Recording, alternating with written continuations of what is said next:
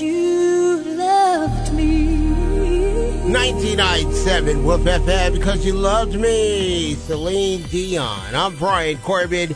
So, Kobe and Giannis Bryant's memorial took place today at the Staples Center in Los Angeles. And, of course, during that time, the legendary Michael Jordan spoke, and he was crying. And one of the things that was actually a funny moment was he said, I didn't want to do this because now there'll be the crying Jordan memes for the next 3 or 4 years. And yeah, there will be.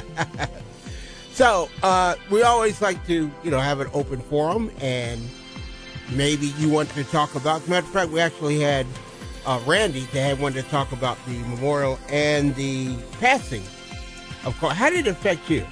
Yeah, so my dad and I, about 6.5 years ago, 7 years ago, we had a pretty big rift over a relationship that I had.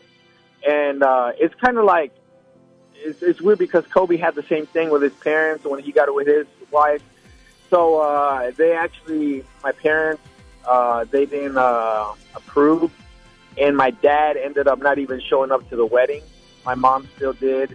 But it was a rift. And, I just, after this, I just said, you know what, life is too short. I picked up the phone and called my father, and we hatched things out. And, we've been in contact here and there, So, I hope to, just, and hopefully, we just bond even more because, life is too short to hold grudges or to, hold any type of animosity is just not, not worth it in the end. So I really, it really hit me hard, even though obviously he was a celebrity and somebody I didn't know personally, but just everything, just how things unfolded really, really hit me pretty hard.